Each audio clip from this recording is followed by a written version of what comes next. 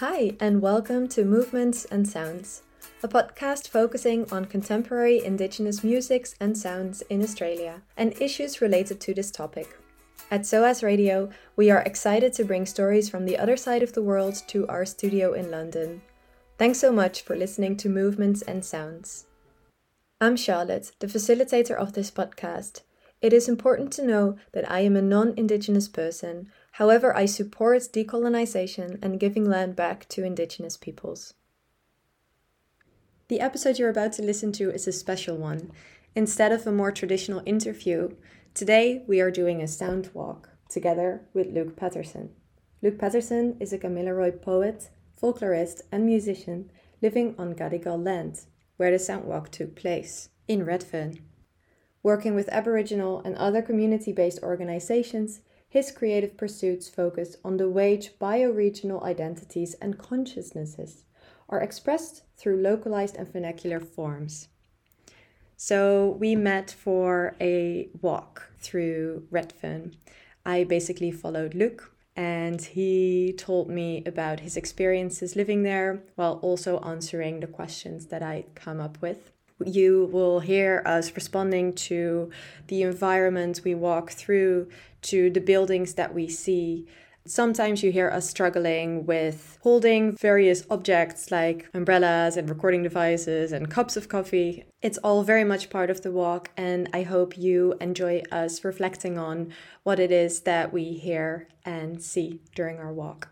At the start of our walk, I asked Luke if he thought an acknowledgement of country at the start would be appropriate, and you're about to listen to his answer. Enjoy. Here we go. Yeah, so oddly enough, it will sound that I am starting acknowledgements, but I think someone once said the best welcome you can get is an aunt asking to make her a cup of tea or something. The whole performance of it is yes a part of the ceremony, an important part of the ceremony, and shifting and connecting perceptions of the place and stuff like that. Yeah.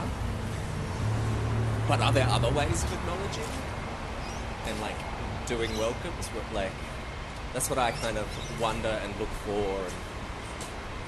Yeah, and I think, so that's why I didn't want to do an acknowledgement straight up. But then those, and I feel like our attention to place, or at least mine in that moment, was to, wait for those wattle birds, those honey eaters to do their little dance and whatever. And then, just, me kind of loving them is at least my acknowledgement. There you go. So that's why I kind of look for that. Or do you feel like it's less performative, perhaps, or? I think the layer of performative is up to you and what you think is right for that particular time and space. Sometimes you need an uncle in his lap in the middle of the city at a fire doing his thing. But other times you just need a nod, something. We're talking about welcomes, but Yeah. But acknowledgements. Acknowledgements maybe we can interpret in similar ways. So. All right. Yeah, fair enough. Yeah. I see other mob or people, a lot of people who, depending on where you're walking, announce yourself. It's not I acknowledge you, Gadigal lands, or whatever. It's oh yeah, I'm here. Hey, just sort of... Okay. Let them know. Yeah. More subtle approach. Yeah. Well, I think also, is there...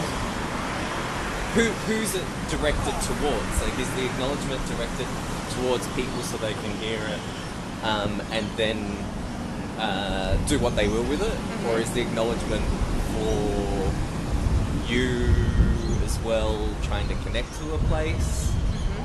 Mm-hmm. Or is it directly an acknowledgement to place? In which case it's not political and it's not performative. Yeah. But like I said, a performative action isn't bad in its own right. That's sometimes like a lot of the time when I see like elders who do really great welcomes, they've just got a couple of good tricks that make people go ooh. Yeah, right. I read a little piece you wrote about Uncle Alan Madden's Welcome to Country. Yeah. This was for the Sydney Writers Festival. Yeah. And you were talking about how you love how he did a sing speak. Yeah. And how it clears the air. Yeah. This really stuck with me. Can you explain a little bit? What? Oh, there was just like melody and rhythm and a kind of resonance that is impressive, and I reckon and suspect that it's let's put it this way. Yeah.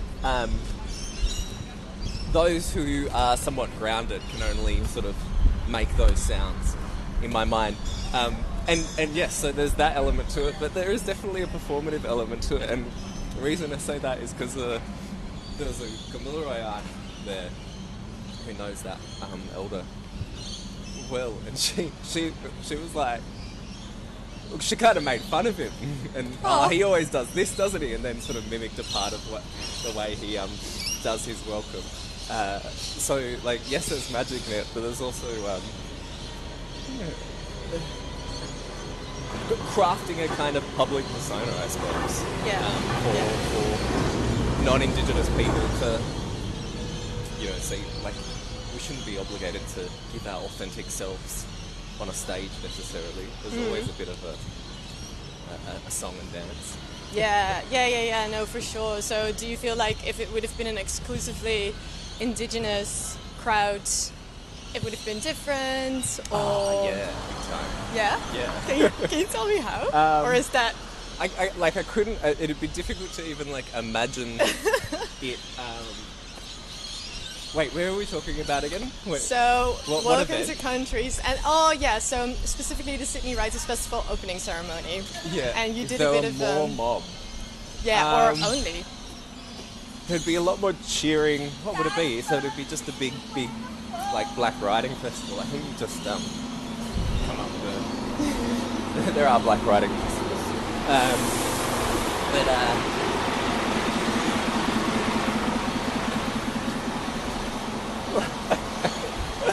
I don't want to say things like... No, please say it all. Like, rowdier.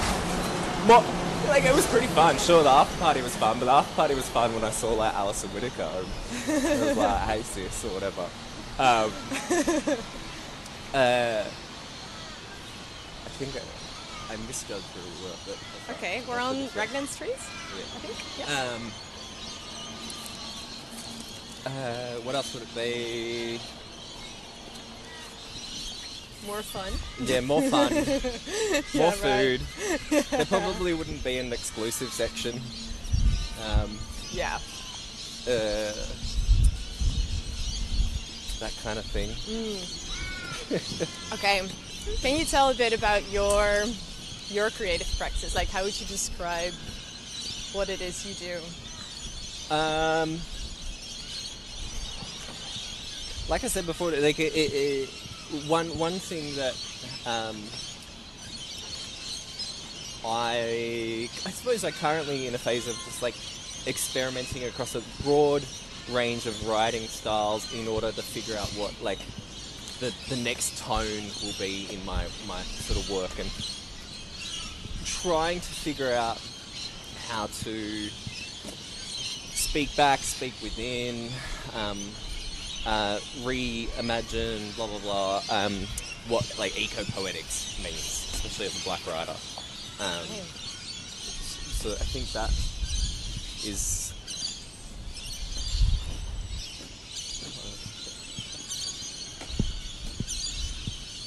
Are you looking for a particular... Yeah, a particular side? building, but I keep forgetting which side it is. Let's keep going this way. Maybe, yeah. I'll see Okay. it eventually. You're the boss. What other things in my poetics? I'm a very like poetics is the subject matter itself. Like I always whatever it's about, I kind of like trying to find some kind of truth or trick to language.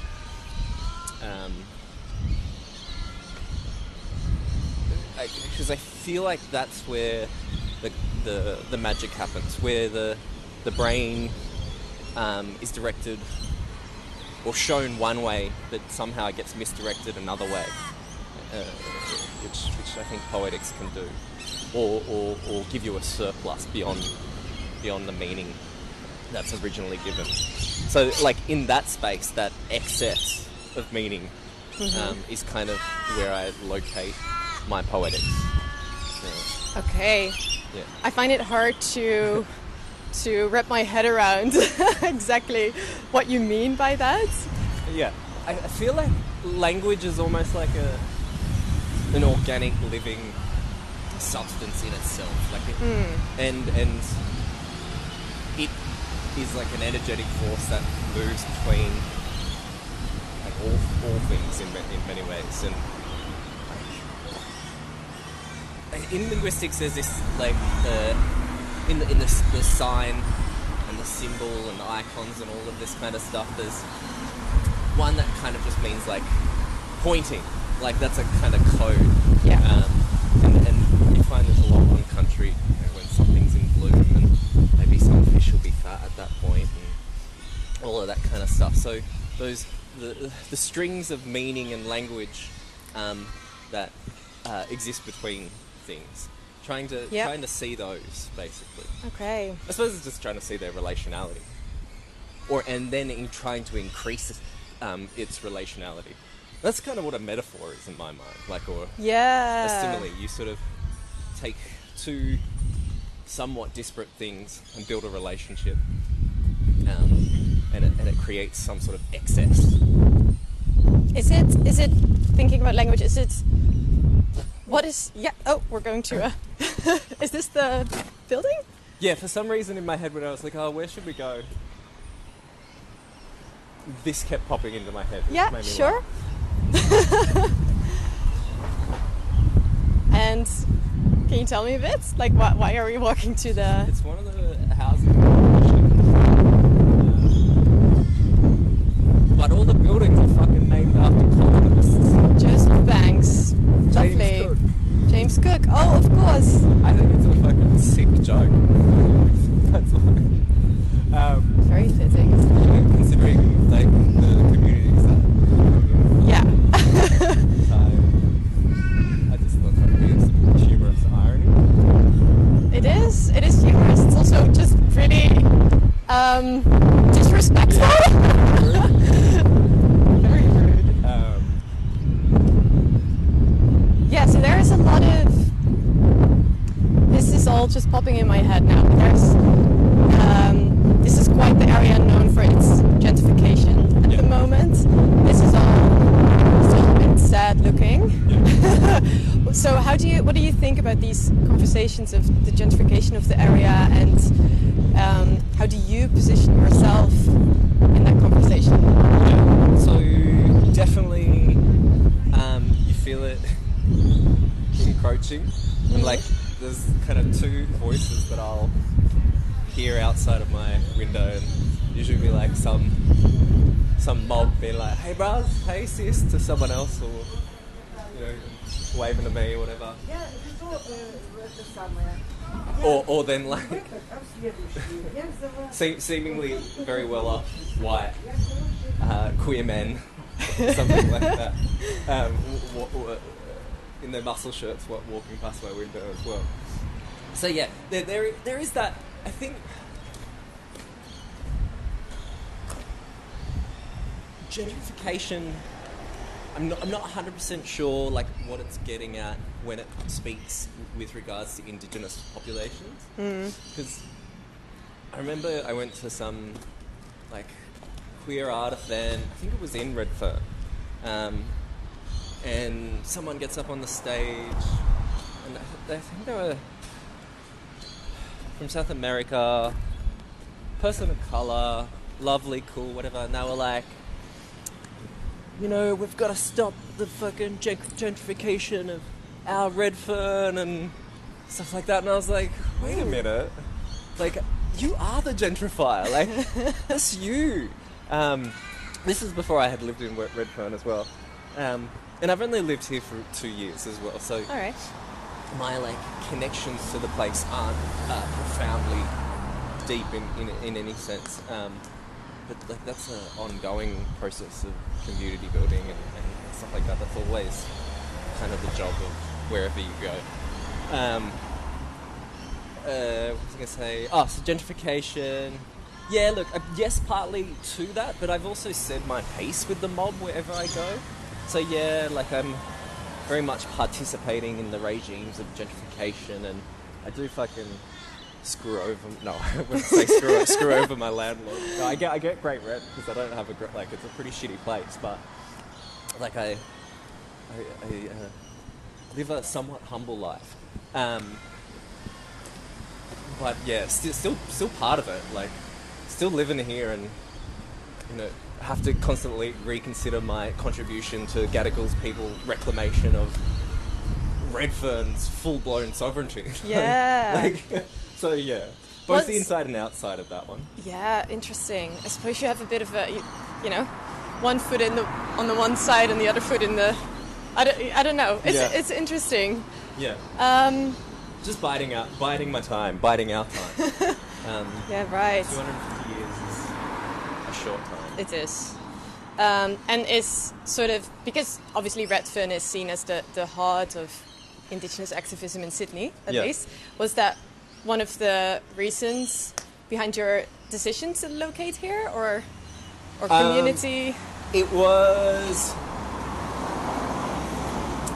of the original place that I looked at. There's a big sign, a big like wall in Newtown with the Aboriginal flag. Yeah. And I live very close to that place. there's a door on the bottom right, and you go through that, and there's like a little cottage thing at the back. That was the original place I was looking at when I was moving out. Like, after I come back overseas, come to live with my mum for a little bit. And then when I was moving out, looking for places. Newtown's very, how do I say it? There's a lot of stimulus. Yes. For too much stimulation for me in some ways. And then when I was just looking at places, I saw this one. It was like the weekend before there was going to be a lockdown, and there were rumours, and it was scary. Oh, wow. And the landlord, the real estate was just like, what do you want for it, basically? And I was like, wow. Sweet, lucky deal here. So more of a coincidence, really, maybe. Yeah, definitely. But it was, like I was sort of looking in these areas. Inner West. Yeah. And I thought, why not give Redfern a go? Perhaps absorb some of that history and. Yeah, is that your experience so far? Well, my experience has been mostly coast. Yeah. To be honest. Yeah. But only now am I starting to be able to be like, okay, cool. There's some things that I can do here. Some people that I can connect with, and so yeah, that looking up in that sense, I suppose. And I just renegotiated the rent situation, so I'll be here for at least another year. This is going to really disrupt. Sorry. I know why I'm saying sorry to my recorder, but okay.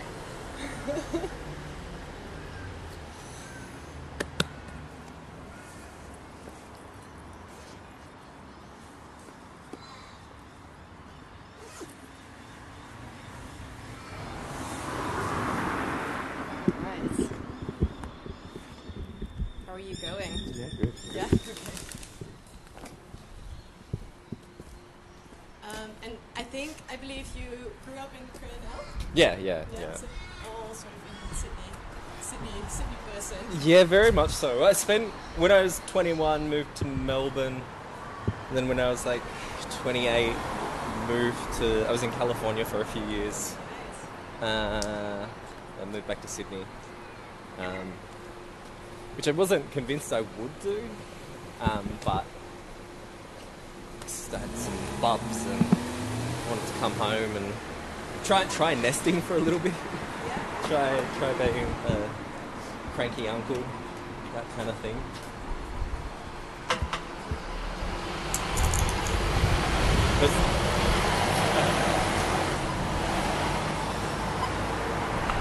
Nice. Sydney's. Oh, there we go.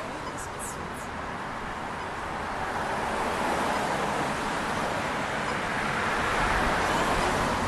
Just looking at my questions here. Yeah. Maybe this is a good time to reflect back on the. Well, you basically also sort of did a sound walk, like I mentioned before, with Yeah. Miss Honey. Yeah. Let's make a basket. And I wrote down something you said. I can read it out loud, but maybe it's nicer if you read it. Okay, sure. Yeah. Sorry for this one. Sorry for my really bad. Okay, yeah. Try it. Okay, for me, the focus isn't nature. I never feel as though I'm looking at country. Instead, country is practiced, culture is made through repetitions, patterns, variations, and renewals. A biomimetic craft work emerges. Cool. It's so funny because yeah, you have to go. I have to go into like a trance to write prose. I have to, well, a different kind of trance. Yeah, I'm just wondering. Let's go this way. Yeah. Can you elaborate on that a bit? On that? Was it specifically about, because I think you were walking through Newtown Yeah. and more Sydney. Can I Park. have a look? Yeah. As well? That There one. you go.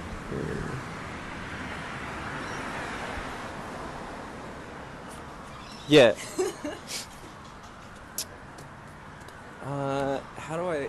How would I explain that?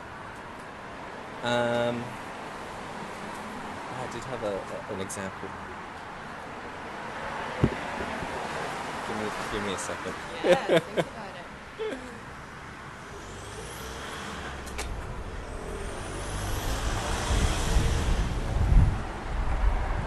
I've been reading a friend's draft of his new book, and he's got all this kind of nonsense about quantum physics and Aboriginal thinking and stuff like that, and so it's clouding my brain at the moment.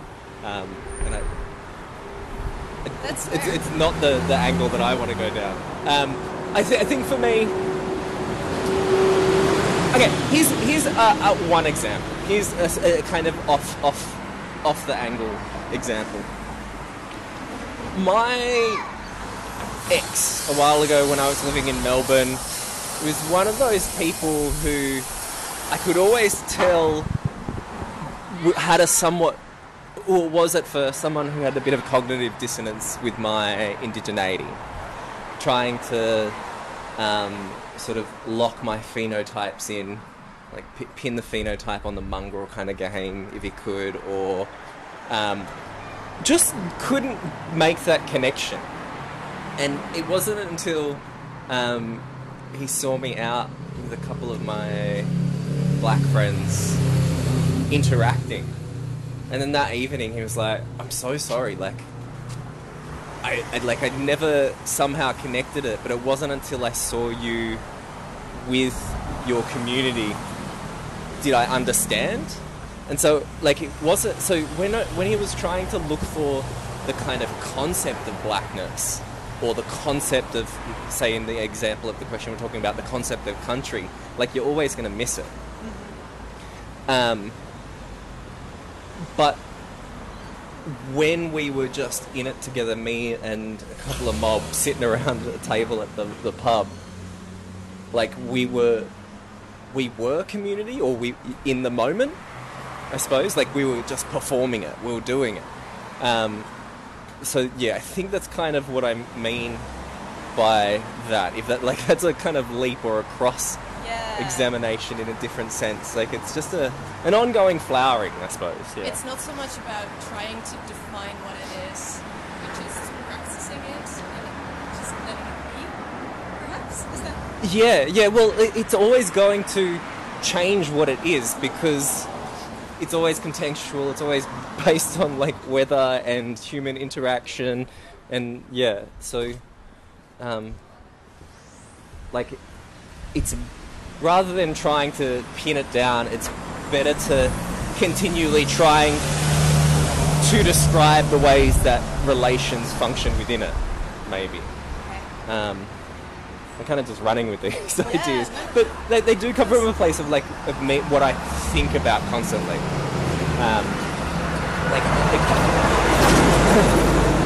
it could very well change next week, and I'm sure it will. Yeah. But yeah. I remember, so this was also during the Writers' Festival again. Yeah. And you mentioned something, I mentioned this before in an email. You were talking about a profound experience you had about listening to the sounds of the city or the rhythm of the city. Yeah. And yeah, I thought that was a really interesting sort of anecdote. Do you remember the one I'm talking about? Yeah. Can you explain a bit? So Or describe it? it was like one hot day in summer, that kind of thing. No, yeah, and it was just, I was going out for a walk, and like it was just the most beautiful sort of cicada noise filling the air, and I was like, there was a hum that was like warming the soul, and I could tell it was sort of coming from a direction. So I was like, all right, I'll take my walk in that direction. It must they're probably in the park over in that direction or whatever. Where was this? This was in Marrickville. Right. And and this was, yeah, like just a Marrickville street, urban street kind of setting, but still leading down to the river, and it's quite pretty. And as I turn the corner, the sound sort of suddenly shifts dramatically, and I realise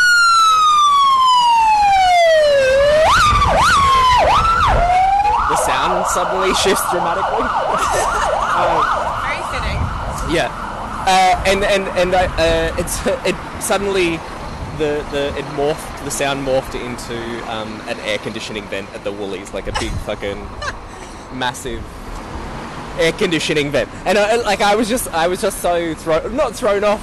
I was kind of delighted because I was having a very like spiritual, connecting with country kind of moment. Like I was feeling it, like the ancestors were speaking to me. But then I realized it was a fucking air conditioning. But yeah, for some reason I still. I don't know. I still felt like it was that country experience, and I'm kind of broad in the sense that I'll incorporate yes, Kookaburra and Streetlight into my concept of country. That I don't have a problem with that, but it was just a kind of that time I feel like it was country playing a trick on me, which it was even more delightful than country just like showing me a pretty bird or something like that. Mm-hmm. It was almost like we were in dialogue rather than me just sort of looking for it to speak or speak back or something. I don't know. There was another one as well, which happened somewhat nearby here. Okay. Do you want to go there, or? Yeah, we'll go. Yeah, we'll go this way. Yeah. Okay. We're pretty much heading that direction. We'll go there, and hopefully it'll happen because I wanted to record it, but I couldn't. Oh. It didn't happen. Well, fingers crossed. But it's two street light buttons that make a noise, that clicking noise, and they went off at the same time, but at a strange counter rhythm to each other, and they sounded like kookaburras laughing. Kookaburras doing their thing. And it was great. Like I was like, oh, this sounds like a recording of kookaburras. But then when I waited by the lights again for it to happen again, they just wouldn't line up in the same way. So it's a bit of a timing. Timing thing. Yeah.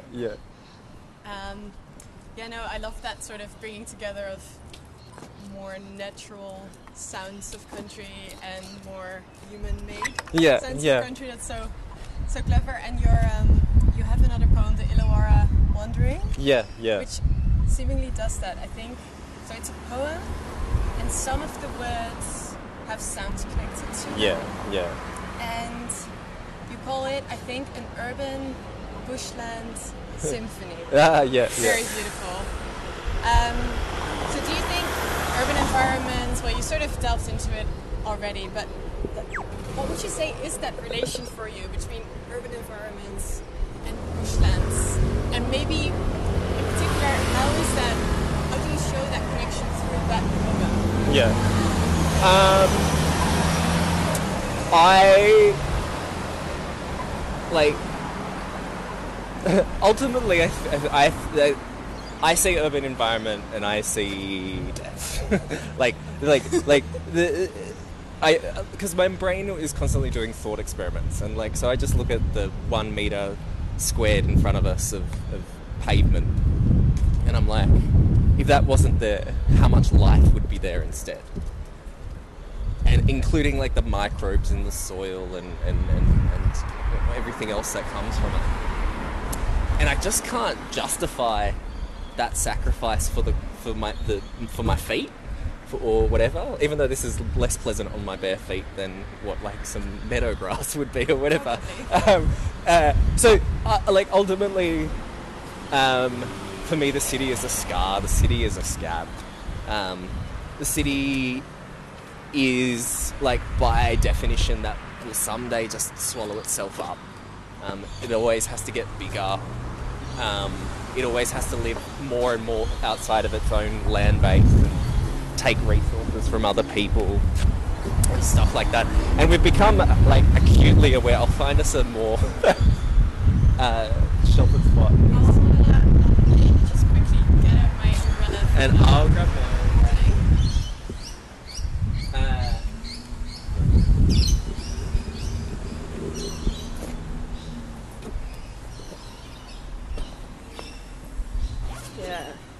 Death. City is death. Yeah. So look, but it's here for now, until it's not.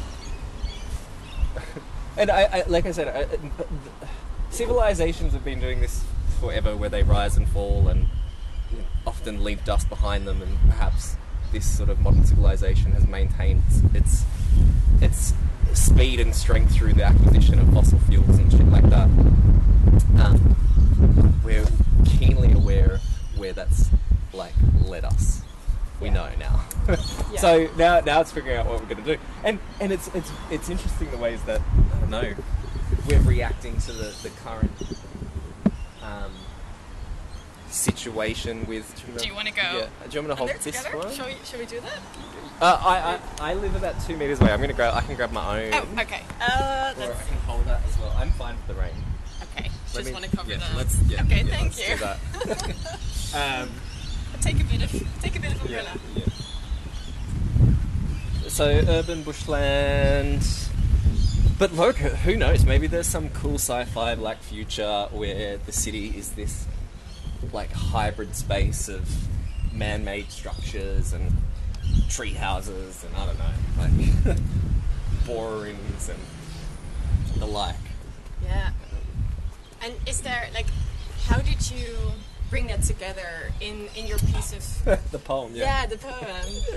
Well, we don't have to talk about like what. Yeah. Well, it seems counterintuitive to what I said. My feelings about the city, where there's the reason that there's like it's almost like a vein that runs through Marrickville, Tempe, Woolay Creek area. Illawarra Wandering. Sorry, I was thinking of the other poem I did on Running Dog. Can also talk about that one. Yeah. Oh, they're very similar in structure. Yeah. The first one, can't remember what it's called now, but doesn't have sound. The first one, but the second one does have sound. Very creative to bring sounds with language. Yeah. The sound one, I think, was me experimenting with another layer of perception in the poem. But also the idea of like clarity and cacophony. I think there's like a kind of way of like knowing and being in black ways where like you're not necessarily entitled to know everything, and divisions of knowledge are regulated and important for safety reasons, not only of the knowledge but the people holding it. Yeah. And so the poem is trying to partly suggest you can't have it all at once. You can't see country all at once. So there's the words that are vanishing, and you can only do certain readings at certain times. And I like that. you can layer the sounds, but if you layer them too much, it might be too noisy. And that kind of thing. So, yeah, that was what that was trying to tap into. In terms of its urbanness, there's a one of the recordings or sounds in the piece is just a very gentle violin plucking the road to Botany Bay, which is like a kind of famous Australian folk tune. I think it was written by an Irishman or something. And so I was trying to...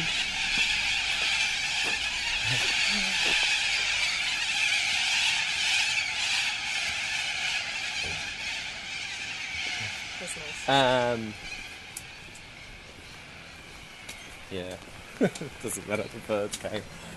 Trying to weave in stuff. Let me think. I'll probably have one more thought on the sound. I think again, like me experimenting with all like, it's like multiple threads in a tapestry, like, or different materials that come into it, or different viewpoints or lenses. Sorry, I'm gonna poke your eye out. Yeah, I just wanted to see if I can add another layer. I'm always trying to... No, it's very interesting. So it's mainly bird sounds, and then more... is it synthesizer, I believe? Yeah, a lot of it's like just sounds and then manipulated. There's a little bit of me playing around with my electric violin, which I got my hands on recently, which has been very fun, to make strange noises. Yeah, so recording, walking around, playing around with recording different... I basically just run it through a bunch of pedals, guitar pedals, electric guitar pedals, and see what happens. Right. And was there a conscious choice between, or a deliberate choice, which words were connected to which sounds, or was it more random? There was a mild, because sometimes it'll say splashing, and you'd get the sound of splashing water, and then it'd say something, and the sound would not make any obvious relationship to it. Yeah, the original plan was to embed a sound for each one. However, that's a lot. Yeah. Well, it was more of an effort for the people because of my coding abilities are limited to being able to do the flashing words, but to be able to make a clickable thing that then plays the sound, they had to do that line of code. Yeah. And they would have had to do that line of code for every single word. And it was all different sounds, right? Or were some double? So some of them were just the same sound, but Same sound, manipulated in a different way. Yeah, right. I think there's some kookaburra sounds in there that, when I played around with a little bit, it had this kind of yiddicky didgeridoo, drone kind of voicing to it, which I really enjoyed. And yeah, it was kind of like, and then even slowing down the bird song, and just experiencing things at different tempos as well. Yeah. I think we get kind of accustomed or acclimatized. Sorry. I'm just gonna quickly go to this side of you. Particular temporalities, and so I've been trying to figure out ways of, again, incorporating that. A lot of it is me for seeing elders or other people of that hold cool knowledge, and me trying to emulate it, not necessarily copy it, particularly if I don't have a cultural entitlement to it, but trying to use that knowledge and then find ways of being able to express that in the poem. Yeah. So is that sort of, would you say your work is, or maybe a better question, how is your work influenced? No, that's all good. Better, okay. Thank you.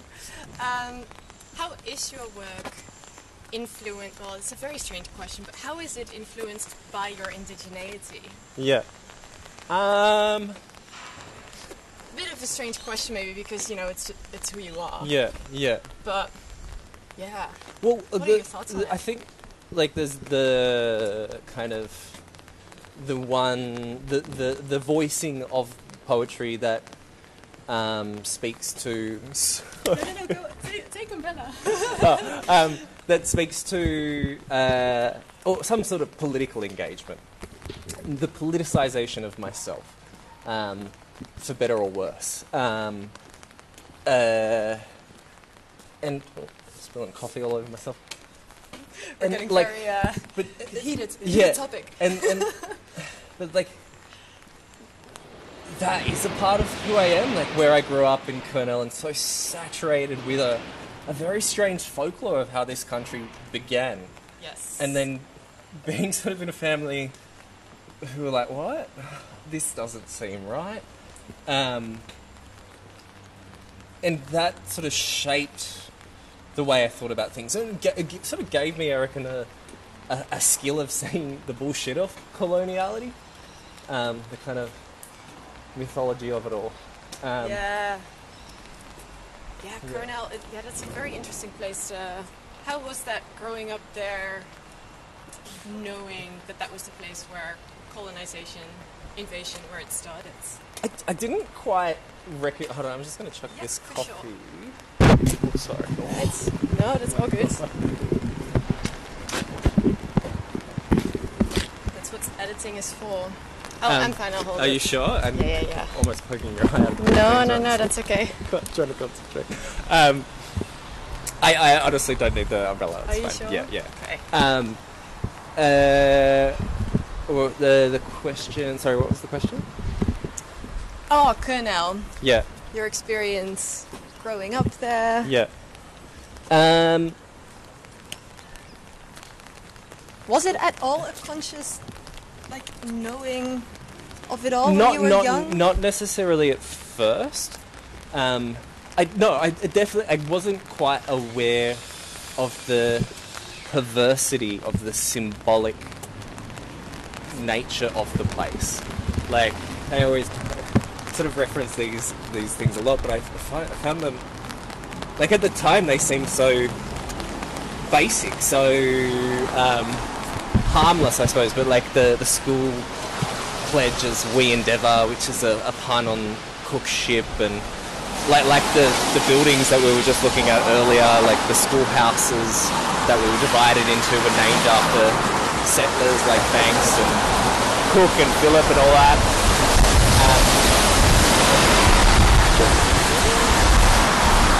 So at the time, like, yes, I knew it was weird.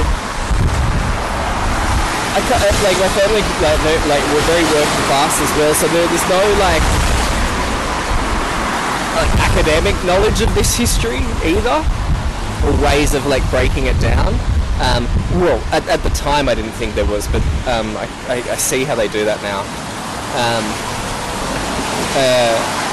Yeah, so it was really beautiful, and it was also because, like, the park there is massive, and like every weekend I'd go to, like, all the cousins would go to my grandma's and we'd go for a big walk through the park, and yeah, she'd show us different spots and where fresh water might be. And it's funny going back there, and that like spot where the fresh water is like overgrown and no water can trickle through it now and that kind of stuff. But yeah, when places aren't tended to, but it's still beautiful. Like it's taken care of really well. Yeah, it is beautiful. I was there the other day and I saw there are lots of sort of memorial kind of looking places, and well, the park itself is actually beautiful. The coastline, wow. Yeah. Well, I think a part of it as well is, like, I felt so lied to by the town, the education system. We'll turn up this way. Because the story that we were told was like a peaceful settlement. So this is actually what you were taught? Yeah, very much so. Yeah. Another, like, I call it like a part of my villain. We'll take a right as soon as we can.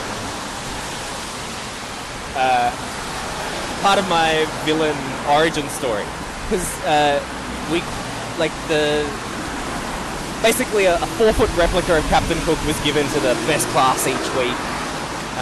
All this kind of shit that the school did, like it was a fine school, like it was alright, whatever. I don't know what it's like now. I was looking for the school song once, and like, because it had a really fucked up school song when I was there as well. And I was looking at their Facebook, the school's Facebook, and it still had that fucked upness, because on the like the school hall at the back, there's these big flags, coloured flags, red, green, yellow, blue, Cookbank, Solander, Phillip, and they were like celebrating NIDOC. This must have been last year, the year before, sometime, and had like some mob doing dances in front of these big fucking signs again. Like, wow. See, that is like an unfortunate performative situation. Yeah. Like, cool, like you're doing things for like cultural awareness and bringing mob in to show that culture and stuff like that. But I find it disrespectful to have those flags up in the background or something. Like, there's just a dissonance going on. Yeah, for like, sure. are we all on the same page in the same place kind of thing? So the flags, I missed what kind of flags they were, like some sort of celebrative. School houses, like often a lot of schools get divided into different groups so that they can be organised in terms of like sporting carnivals and stuff like that. At our school, they were, named after some early colonists. Oh, the names. Okay. Yeah. Okay. Yeah. Oh wow. And So- is that what the songs were about as well? Yeah. Right. The tune of "Ode to Joy," which I thought was always really funny. Cookbank, Solander, and Phillip, our home and our nation. That's the only line I can remember. But yeah. Right. Were you one of the only ones, or who is of First Nations heritage? There where you grew up, was. or at your school? There were a couple. So there was two, like my mum's side, my dad's side, both black background, black identifying, that kind of thing. They got together, and those two families sort of came together.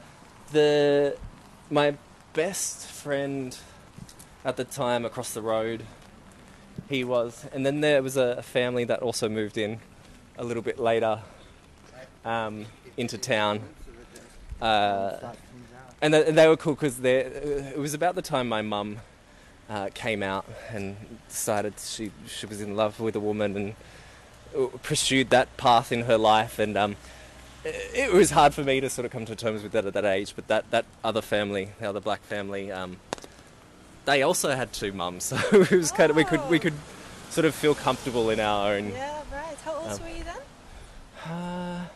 I reckon I would have been 10. Yeah, quite young. Something like that. Yeah. Where was I going? I don't know. Let's just.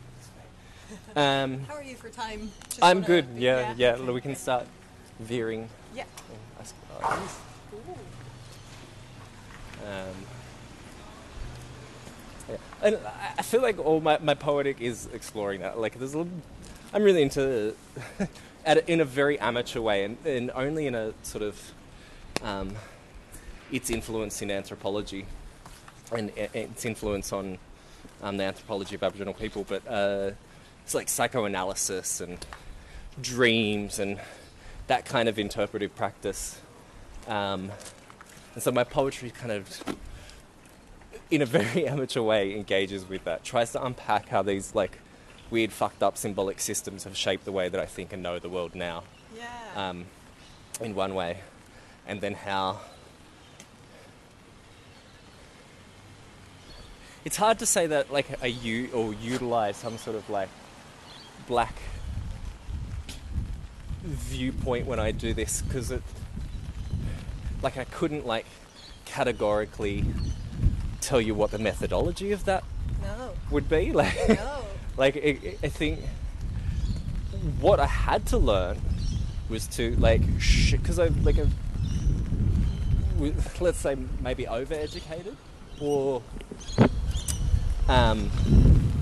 allowed for too long Western knowledge systems to not determine my thinking, but shape it beyond the extent it probably should.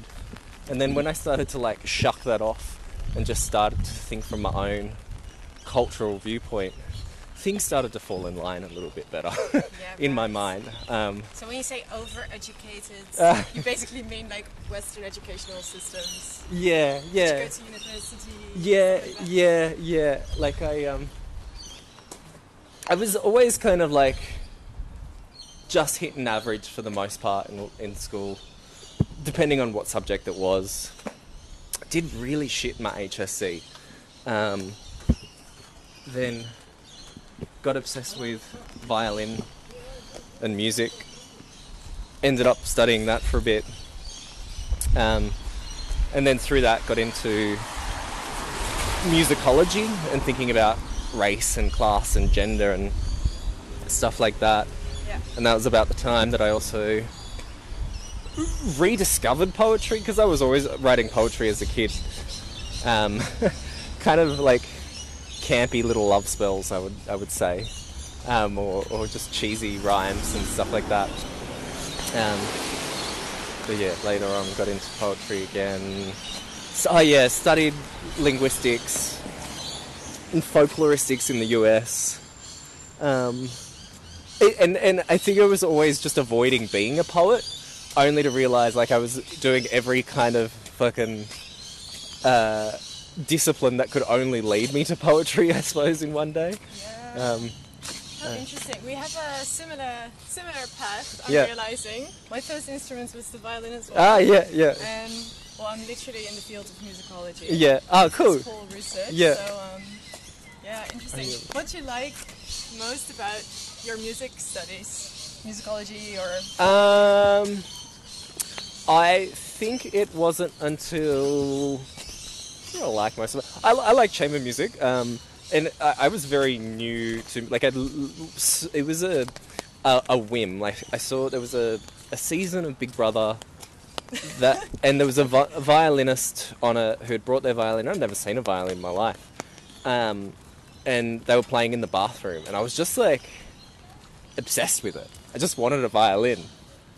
And nagged my mum. I was like, "Mum, give me a violin." She's like, "What? What?" How old She were you? got me a cheapo violin. I was about 15, 16. And then just got a bit obsessed with it. That's probably why I did really shit my HSC as well, because I was just like staying up late playing the theme to The Godfather. Classic. Oh no, what was it? The theme to Schindler's List, that's right.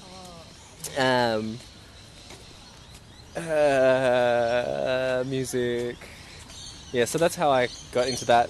My favourite part of the music thing... Look, the reason I got pissed off with it was I thought it was a little bit... I thought perhaps conservatorium music thinking at that time was very white, very Western. There was one really cool subject that I did that sort of shifted a lot of my brain and made me realise that I could think as well. The subject was called Sex, Death and the Ecstatic in Music the professor was Linda Cavaris. And it was just a cool subject, and they were like very postmodernist kind of let me experiment with writing styles and things, and like write about computer game music and... Sounds more like cultural studies? Yeah, there was that element to it, but it was still very sort of grounded in building those connections of like straight up theory and the more ambitious cultural studies assessments of the ineffable, I suppose. Yeah, interesting. Yeah. What Surrey Hills, wow. Yeah. What led you into musicology? So, I loved music from a young age, but I don't necessarily have musicians in my family. Yeah. Nor in my immediate family, no one has gone to university, so it was I just sort of discovered it by it was a coincidence. Yeah, yeah. I did some sort of, I was young and I did a test. I remember some sort of test to see where your passion lies or something, you know, how to Yeah. what to do after high school kind of thing. And I found out about musicology. I was like, musicology, I'd never heard of this. Yeah. It's not big, so I'm from the Netherlands, not big in the Netherlands at all. Yeah. But yeah, I found it out, went to these open days, and I thought, wow, this is fantastic. It was called musicology more as an umbrella term. Yeah. This in the Netherlands specifically, because it's very different in the UK, where I'm affiliated now Right. with a UK university. But in the Netherlands, it's musicology is sort of the umbrella, and under that, they did 3 different pathways. Yeah. So it was historical musicology. Yeah. So you look into scores and Yeah. composers. Yeah. And then there's cultural musicology. In the UK, this is referred to as ethnomusicology. Yeah. Yeah. Of course, that term is quite Is it problematic. a dirty word in? Yes. Yeah. Yeah. It's like in the word folklore in Germany is a bit of There we go. a dirty word as well. Yes. Yeah. But yeah, it is what it is, and that is basically what I'm doing now. So looking at music as a culture. Yeah, yeah, basically, or yeah. through culture. Ah. Yeah. Cool. And there was a third one, cognitive musicology. So it's looking at how music works in the brain. Yeah. kind of Cool. thing. Cool. Cool. Yeah. And so yeah, from there, it just got my thing, you know. And then I moved to Australia, and I got to learn about political difficulties surrounding First Nations peoples.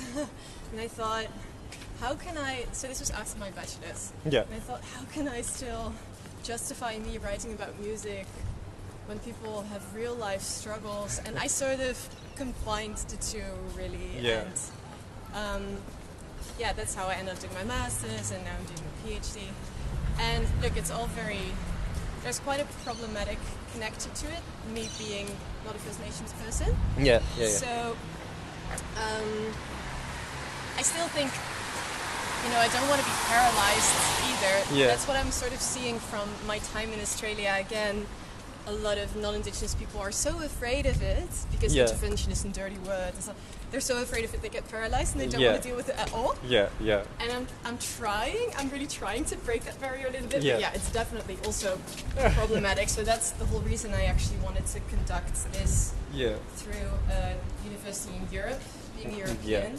I thought if I would do it here, I would take someone's space. Didn't want to do that. Yeah. And I also thought,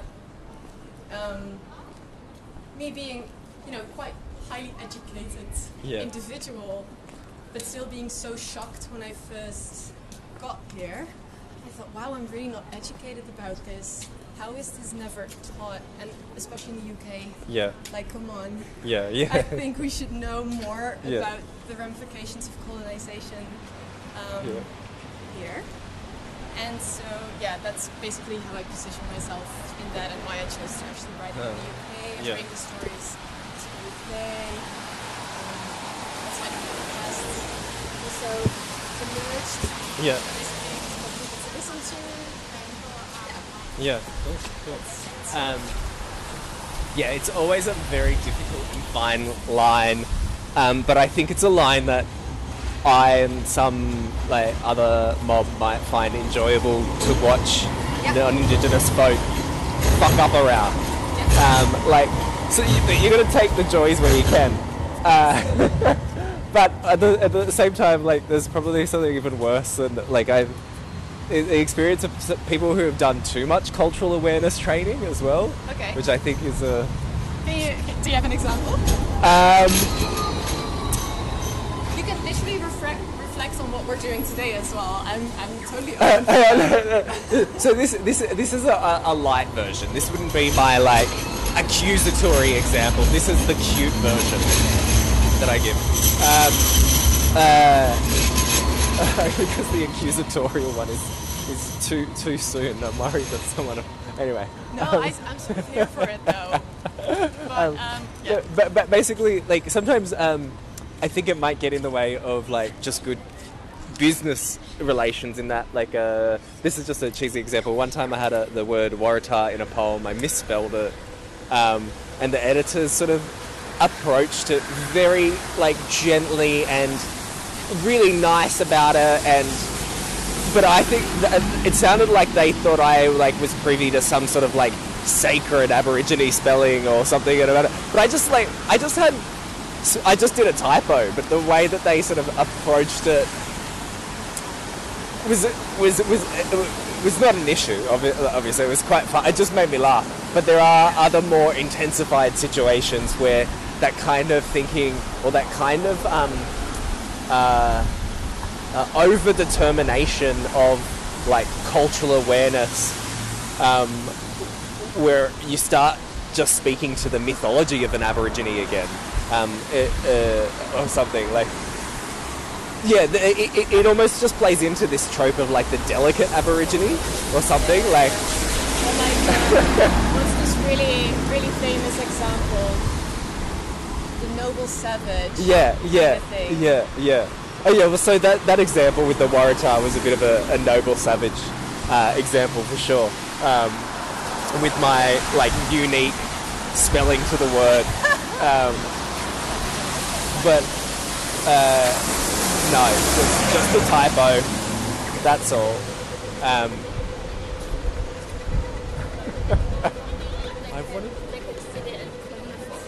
we walking to a certain point? I overshot the street and missed the park, but that's all right.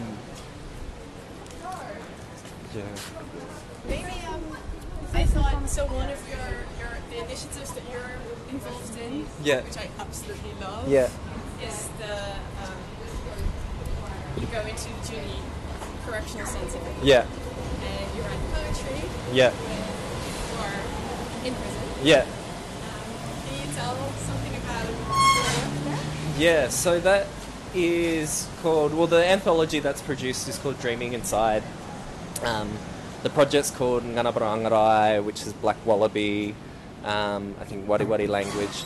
The woman, elder, aunt who started that, Auntie Barbara Nicholson,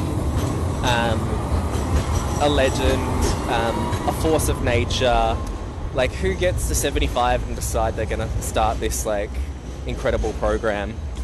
Let's add it on the screen. And yeah, so twice a year or more for the last 12 years, she's been going to Junior Correctional Facility and writing poetry and stories with the fellas inside. And for the last 2 years, I've tagged along, helped out, and she is trying to build it into something that can be sustained. Once she has her glorious light has moved on, so she's sort of making all these plans for that, and it's quite amazing to when you start to realise all the strings that our elders are pulling and things that they're putting into place for the future. It's quite incredible, let's just. So yeah, we're doing that. Again, it's somewhat not new. Like I said, a couple of years now, but Yeah, 10 volumes. yeah. Oh yeah, the project itself. Yeah, 10 volumes. Where I'm heading to Arnts this weekend to do the final transcriptions, or when we put it up onto the computer, all the manuscripts. Yeah, and hopefully it looks like we've got approval for a what's it called, a pilot version at a women's prison. Yeah, right. Because this one is men only.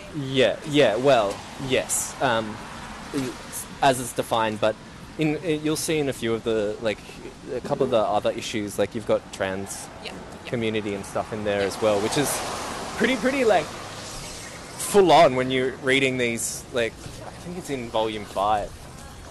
I wasn't expecting it, and sis inside being like, "Fuck, what am I doing here?"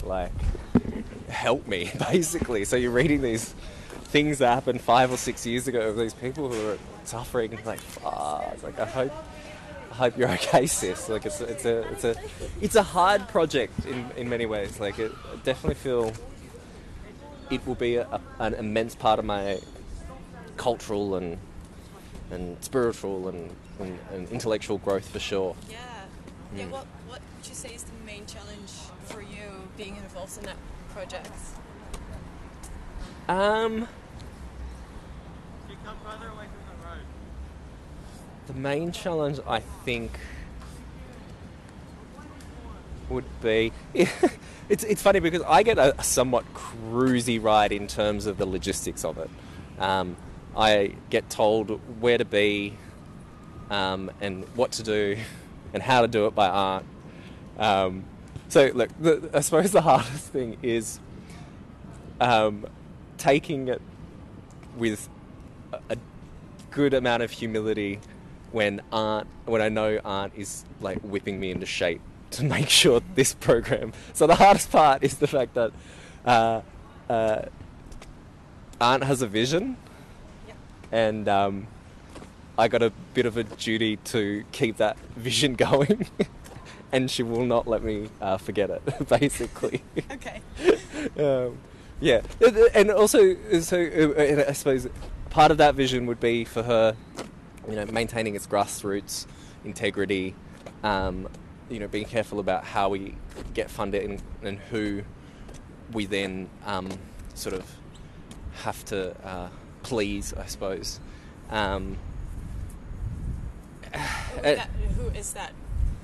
Well, let's say if we got like government funding or whatever, that kind of stuff. But and then like I don't find this part hard, but I've sort of said my piece to it.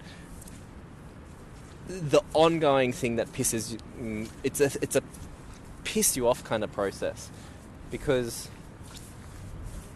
like the last time we were there, they weren't even 18, and they were just there on remand. And I was like, what are these kids doing in this fucking prison? Like, it was blowing my mind. They hadn't even been convicted, and here they are. It's just so frustrating. So very frustrating. So that's a part of it that sucks. The utter frustration of it all. Yeah, for sure. Yeah. But lots of beautiful parts to it, so... Yeah, I got the volume with me. Yeah. I was wondering, would you like to read the poem? Yeah. It can be your poem or another poem in the... It's volume 10, so you're in there. Yeah. Would you like to read one? Sure. Shall I take it out? Yeah, okay, sure, yeah. Let's do it, okay. Little casual reciting. Yeah. I haven't practiced. Putting you on the spot here. I put a little marker where your poem is, but please... Alright, let me have a think. Whatever. Let me check what I wrote. It could be nice to include yours. Yeah, sometimes I feel because I'm writing a review. I think I suppose it's a review of this text as the well at the moment, and how this let me make sure I hold it properly though, and sort of how it came into being, and I'm still unsure of how I'm like quoting the people in the text. Like I don't necessarily feel comfortable using their name, like circulating their names, because like they're not looking for publicity, these poets, necessarily. Yeah. So yeah, there's a strange kind of relationship between textuality and identity and safety and all these kind of things that I'm still trying to understand with it all. That's it's a very intricate. The whole project really. Yeah. Very intricate. Yeah. Around ethics as well. Yeah. And, yeah. Well, I suppose that one of the hard things for me, going back to that question, is like you want to know where they are the following year, and a lot of the time we're like there's a grapevine, a black grapevine. Black grapevine. What am I trying to say? Basically, you only have to ask a few people before you can check up on who you need to check up on. So that's not necessarily a problem. But I at first was like, yeah, but what happens once they get out, or you know what? But that's not what our program is designed to do. We're not there to sort of catch them when they're out and to maintain a sort of not a loving distance. How do I say it?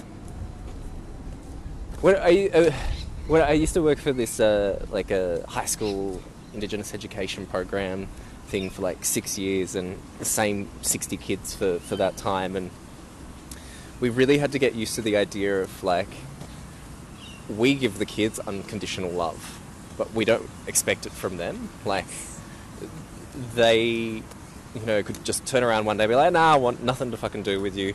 But so long as we've done our job and give them as not much knowledge and love as possible, then that's good. But for us to require that love and attachment back is kind of dangerous. It's kind of one of those like you got to set them free thing. Oh, that's a really bad in the context.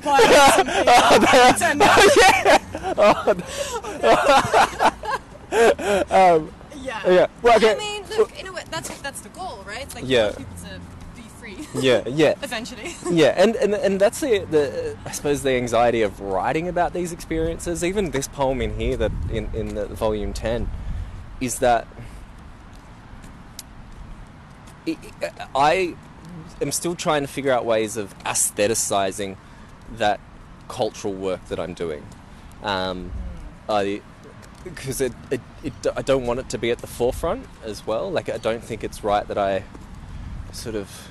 I don't want to come across as some gammon black saviour going in and saving mob in prison, like that kind of thing. So I'm just trying to be careful about the way that I do that. But as I said, like, Auntie Barb, she'll cut me down to the right shape and size that's required to be a part of the program. So yeah. All right.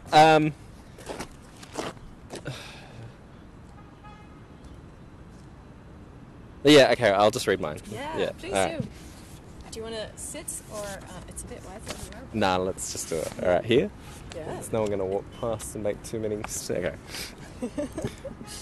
Somewhere under Wiradjuri sun.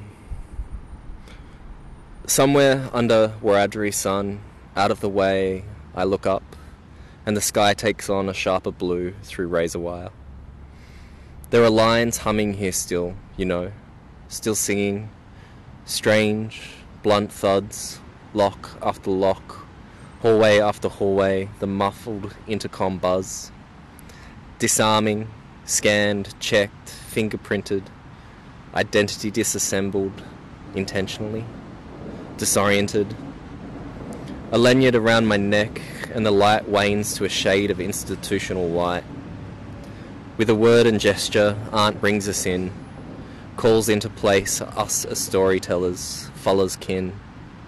I listen, I scribe, a memory, a taste of before and after. I can't write fast enough between the laughter.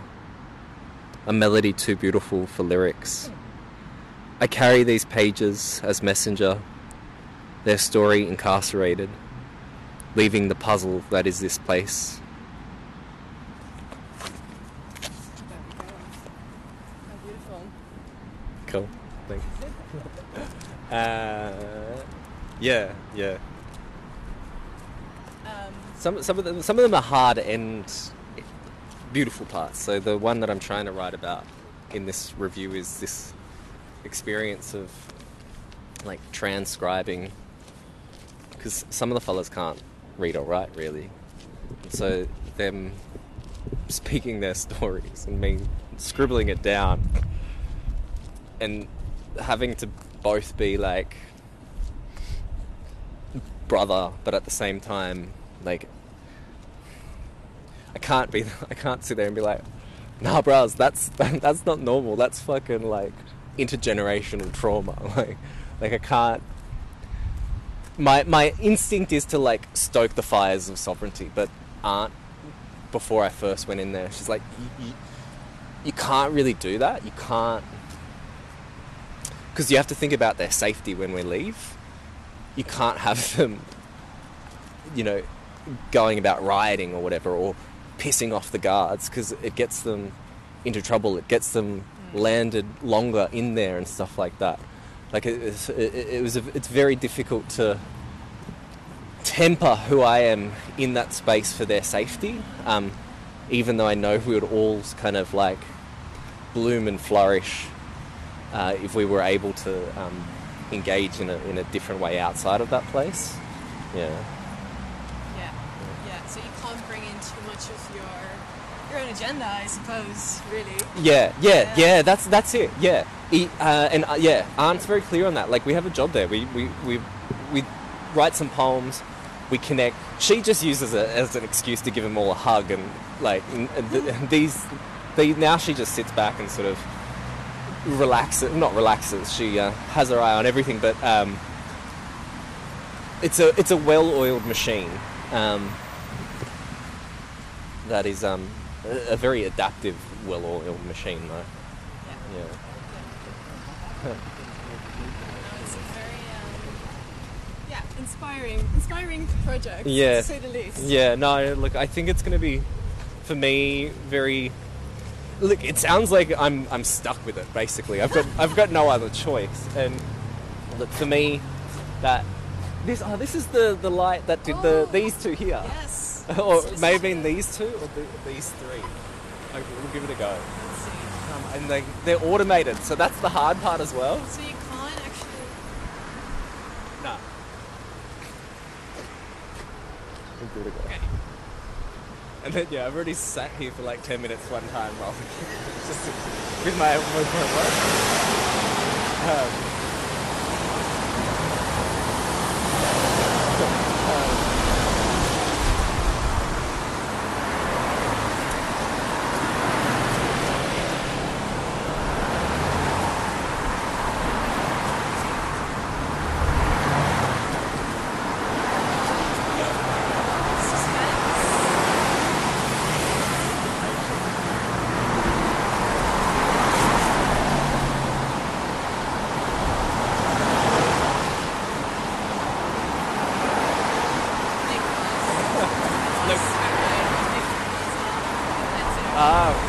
Yeah, right.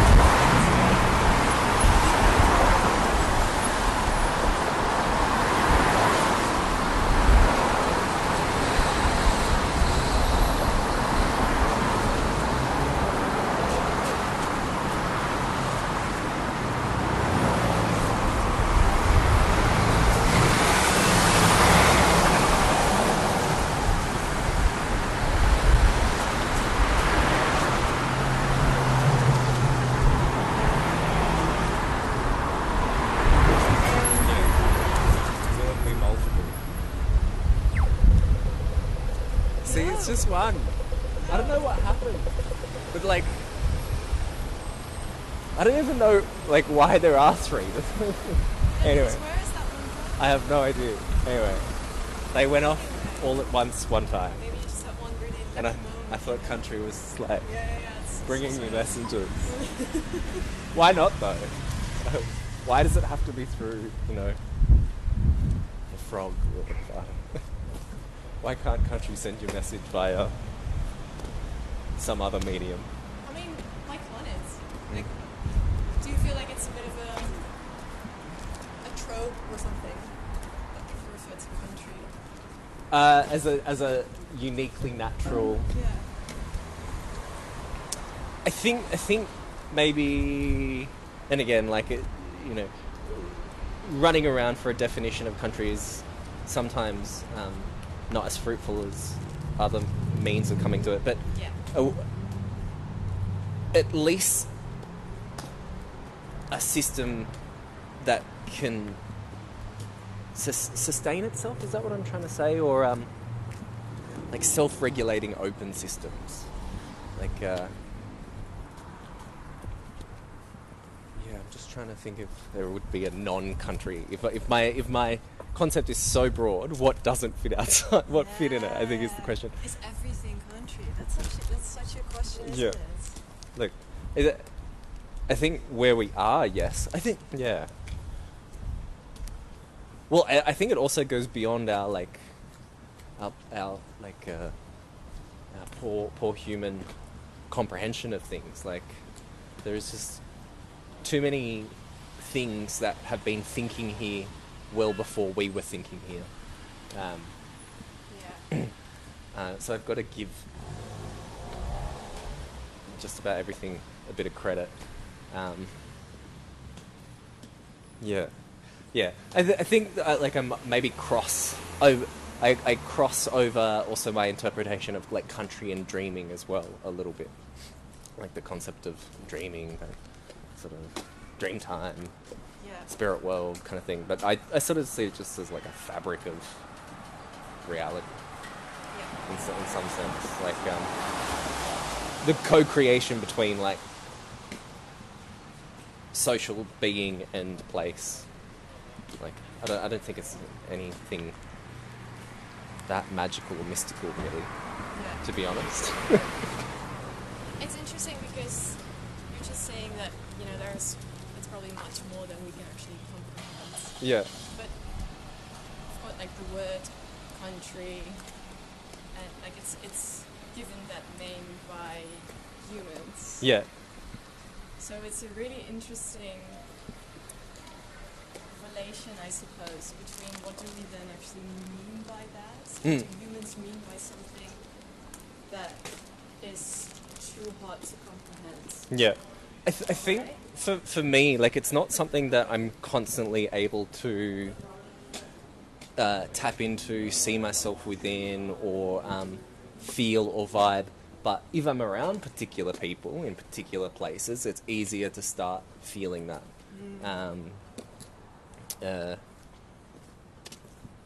Like, which people? like elders, and whenever they do, like one of my favourite ones, and again, this is a sort of cutesy example. It was and this was a welcome for the most part in Indigenous people, and for the majority quite young. We had a few like non-Indigenous teachers at this welcome, and it was near Merry Creek in Melbourne, and Auntie Diane Kerr, I think, was doing it. Could have been Carolyn Briggs that time. And given the welcome, great welcome, and at like the moment she does the "I welcome you to this country," she puts her hand out, and a eucalyptus blossom striplet like fell from the tree and landed directly into her hand. Like, it was just like this little magical moment. For a split second, you could see in her eyes it was even like, oh wow. But then like a split second later, you also saw in her eyes this look of like, yeah, that's right, I'm an elder. So sort of moments like that. But also other ones where like I'm always in this strange space where I both I think this is partly what my poetic is, or seeking like both an enchantment and a disenchantment, like finding the point where there's kind of a mythology that doesn't lend itself to the subject, disenchanting that to reveal maybe something that's more like not simple, magical in its own right, without having to look at it through weird, fucked up colonial lenses. Even just the idea of country for me as a nourishment source, like that thing that like feeds you, and the air that constitutes your like breathing, and how that changes your biochemistry and all of that kind of stuff. Like that for me is an extremely just base level of how country operates and how it like heals and sustains us. Like that's enough for me to call it as an interspecies engagement. Let alone all the spiritual stuff that goes on top of it, or underneath it, or within it, or whatever. Would you say you're sort of trying to de-romanticize the idea? Or demystify? Yeah, a little bit, but at the same time, then putting my own romantic spin on it. I'm still a poet, and still a storyteller, and